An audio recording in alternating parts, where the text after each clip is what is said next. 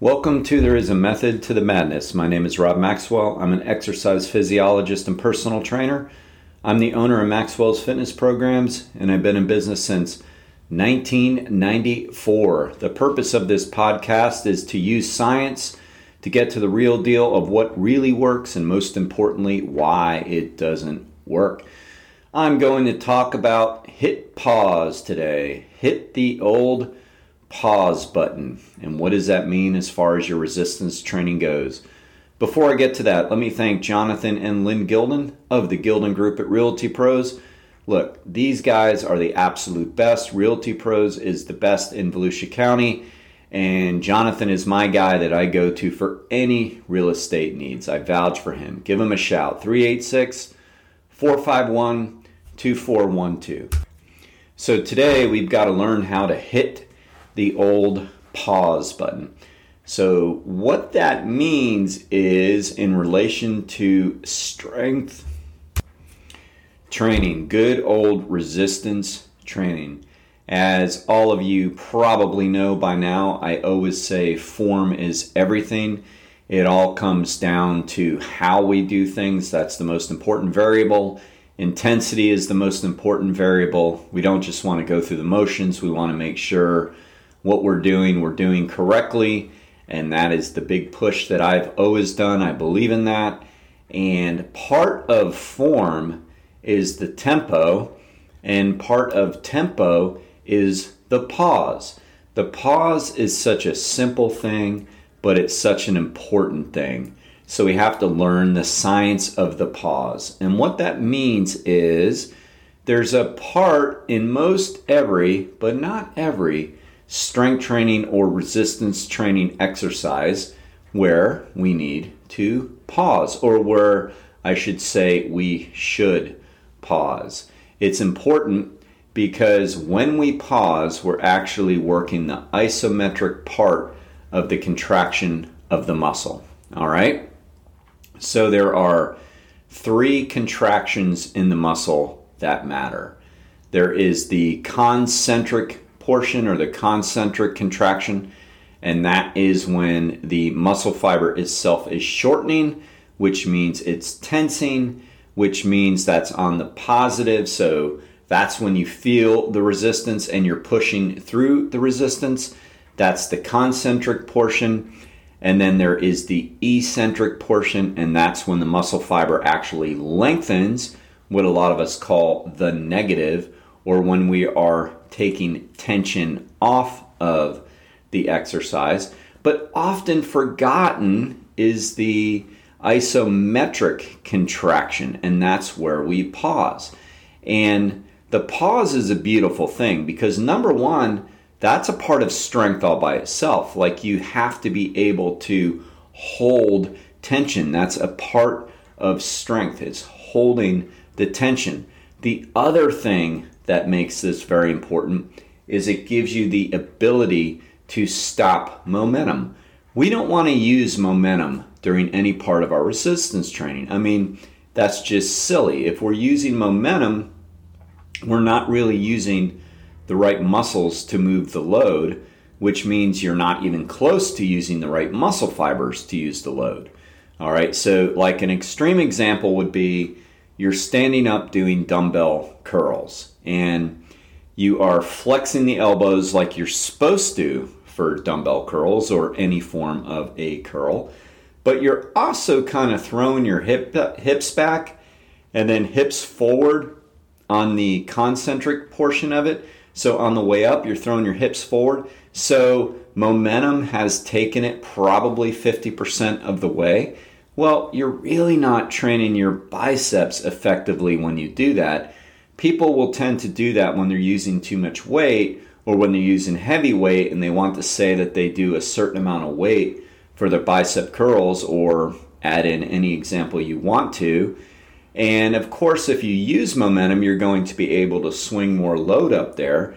But really, that's just a massive ego proposition because you're not really lifting the weight slow and controlled. So we want to always try to eliminate momentum as much as possible because we want to keep tension on the muscles. And by the way, it's momentum and speed that are the primary reasons why people can get hurt in the gym. It's not the load. When people say, I'm afraid to get hurt, I don't want to go heavy, it's typically not the load that does it, because the reality is if it's real heavy, you're not going to move it anyway, so you can't get hurt. And next, if it's real heavy or heavy, but you can move it, you're moving it really slow. So unless you get trapped, meaning you don't have a spotter, which is stupid, I would hope you wouldn't do that anyway, you really can't get hurt. But where we can get hurt is from speed and momentum. If we fling the weights around, most likely we can pull a muscle. And it's like everything we do. If we pull a hamstring, it's because we sprinted out of the box really quick and we pulled it. So typically injuries come from speed, not from load. So let's get back to the pause. The pause is so critical because 1, it stops momentum, and 2, it's part of the muscle contraction that often gets neglected. Now, where do we pause? So pretty much on all rotary exercises, and rotary exercises are primary joint exercises, or you may know them as isolation exercises. So when we isolate a particular muscle group of any kind, deltoids, biceps, quads, hamstrings, whatever, we should pause at the top if we are doing a flexion or extension type of exercise. We should pause at the bottom if we're doing a form of flexion exercise, okay? So if that didn't make sense to you, extension means that you're lengthening the joint, flexion means that you're shortening the joint. If you really haven't thought about that or care to think about that, just pretty much think, where is the hardest point I should pause at that point? So on a leg extension, when the plates are connected to each other, obviously that's not very hard because the load is resting on the load, right? But when you extend all the way to the top and the only thing holding that weight stack up is your quads, that's when you pause, okay? So on primary or isolation exercises, pause at the hardest part, and O is pause. Even dumbbell flies, there should be a pause with them. On machines, there should be a pause. Like should, meaning you want to get the most out of it, right? It's not that the exercise is deemed ineffective if you don't pause. It's just that it is more efficient and effective if you do. And personally, I believe in efficiency and effectiveness, right? So we do a lot of 30-minute strength sessions here. If I want the person to get the absolute best out of that 30 minutes, I'm going to make sure that we're doing techniques that are going to make sure that they get the best out of that. So pausing is one of the ways to do that, all right? Why don't people pause? Because then they have to use lighter weights. And people don't like to use lighter weights. They get their egos involved. Now, let's take hammer curls. I just picked that because, I don't know, it's the example that came to mind. I could probably do 8 fairly clean reps with 50-pound dumbbells on a hammer curl if I don't pause. But they're still clean. Like, a lot of people would look at that and go, oh, that's pretty good form. And it probably is in many areas.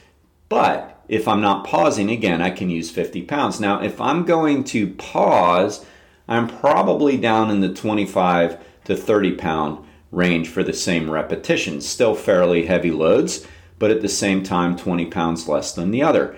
But the reality is I'm getting more out of the lighter weight. So if my fragile little ego can handle it, which it can, because I would rather get results, then I'm going to use the slightly lighter weight and pause. All right. Final part of the pause. What about on compound movements? What about on multi-joint movements? So those are the movements that are done with more than one muscle group. Take, for example, a squat. That's a multi-joint exercise. Well, on the squat, you don't pause at the top. You actually pause and squeeze at the bottom, because that is where the most tension resides. And just like the curl example I gave you, huge difference if you don't pause. Again, do you have to? No, it can still be pretty clean form without it, and there are days and reasons we don't. For example, if somebody is doing a fast set of air squats to work on, say, some cardio conditioning, or endurance, then you don't necessarily pause. But if you are training that squat exercise for strength, then you're going to want to pause. So essentially, on exercises that are requiring, like where you would normally lock out, like a squat, like a chest press, things like that, you actually pause at the bottom. Now, on exercises that are pulls, like lat pull downs, other compound exercises, but they're pulls, you actually pause at the point of full flexion, okay? Here's the easy reminder. Pause where it is hard, all right? Can't undervalue the effectiveness of the pause, and I want you to hit pause today and do it. Speaking of hitting pause, you never need to do that with your garage doors if you have hired Overhead Door of Daytona Beach, because their doors always work. You don't have to pause. They have the best customer service. They have the best doors. So please give them a shout at overheaddordaytona.com. Please hit download. Please share this with your friends. And until next time, be Max Fit and be Maxwell.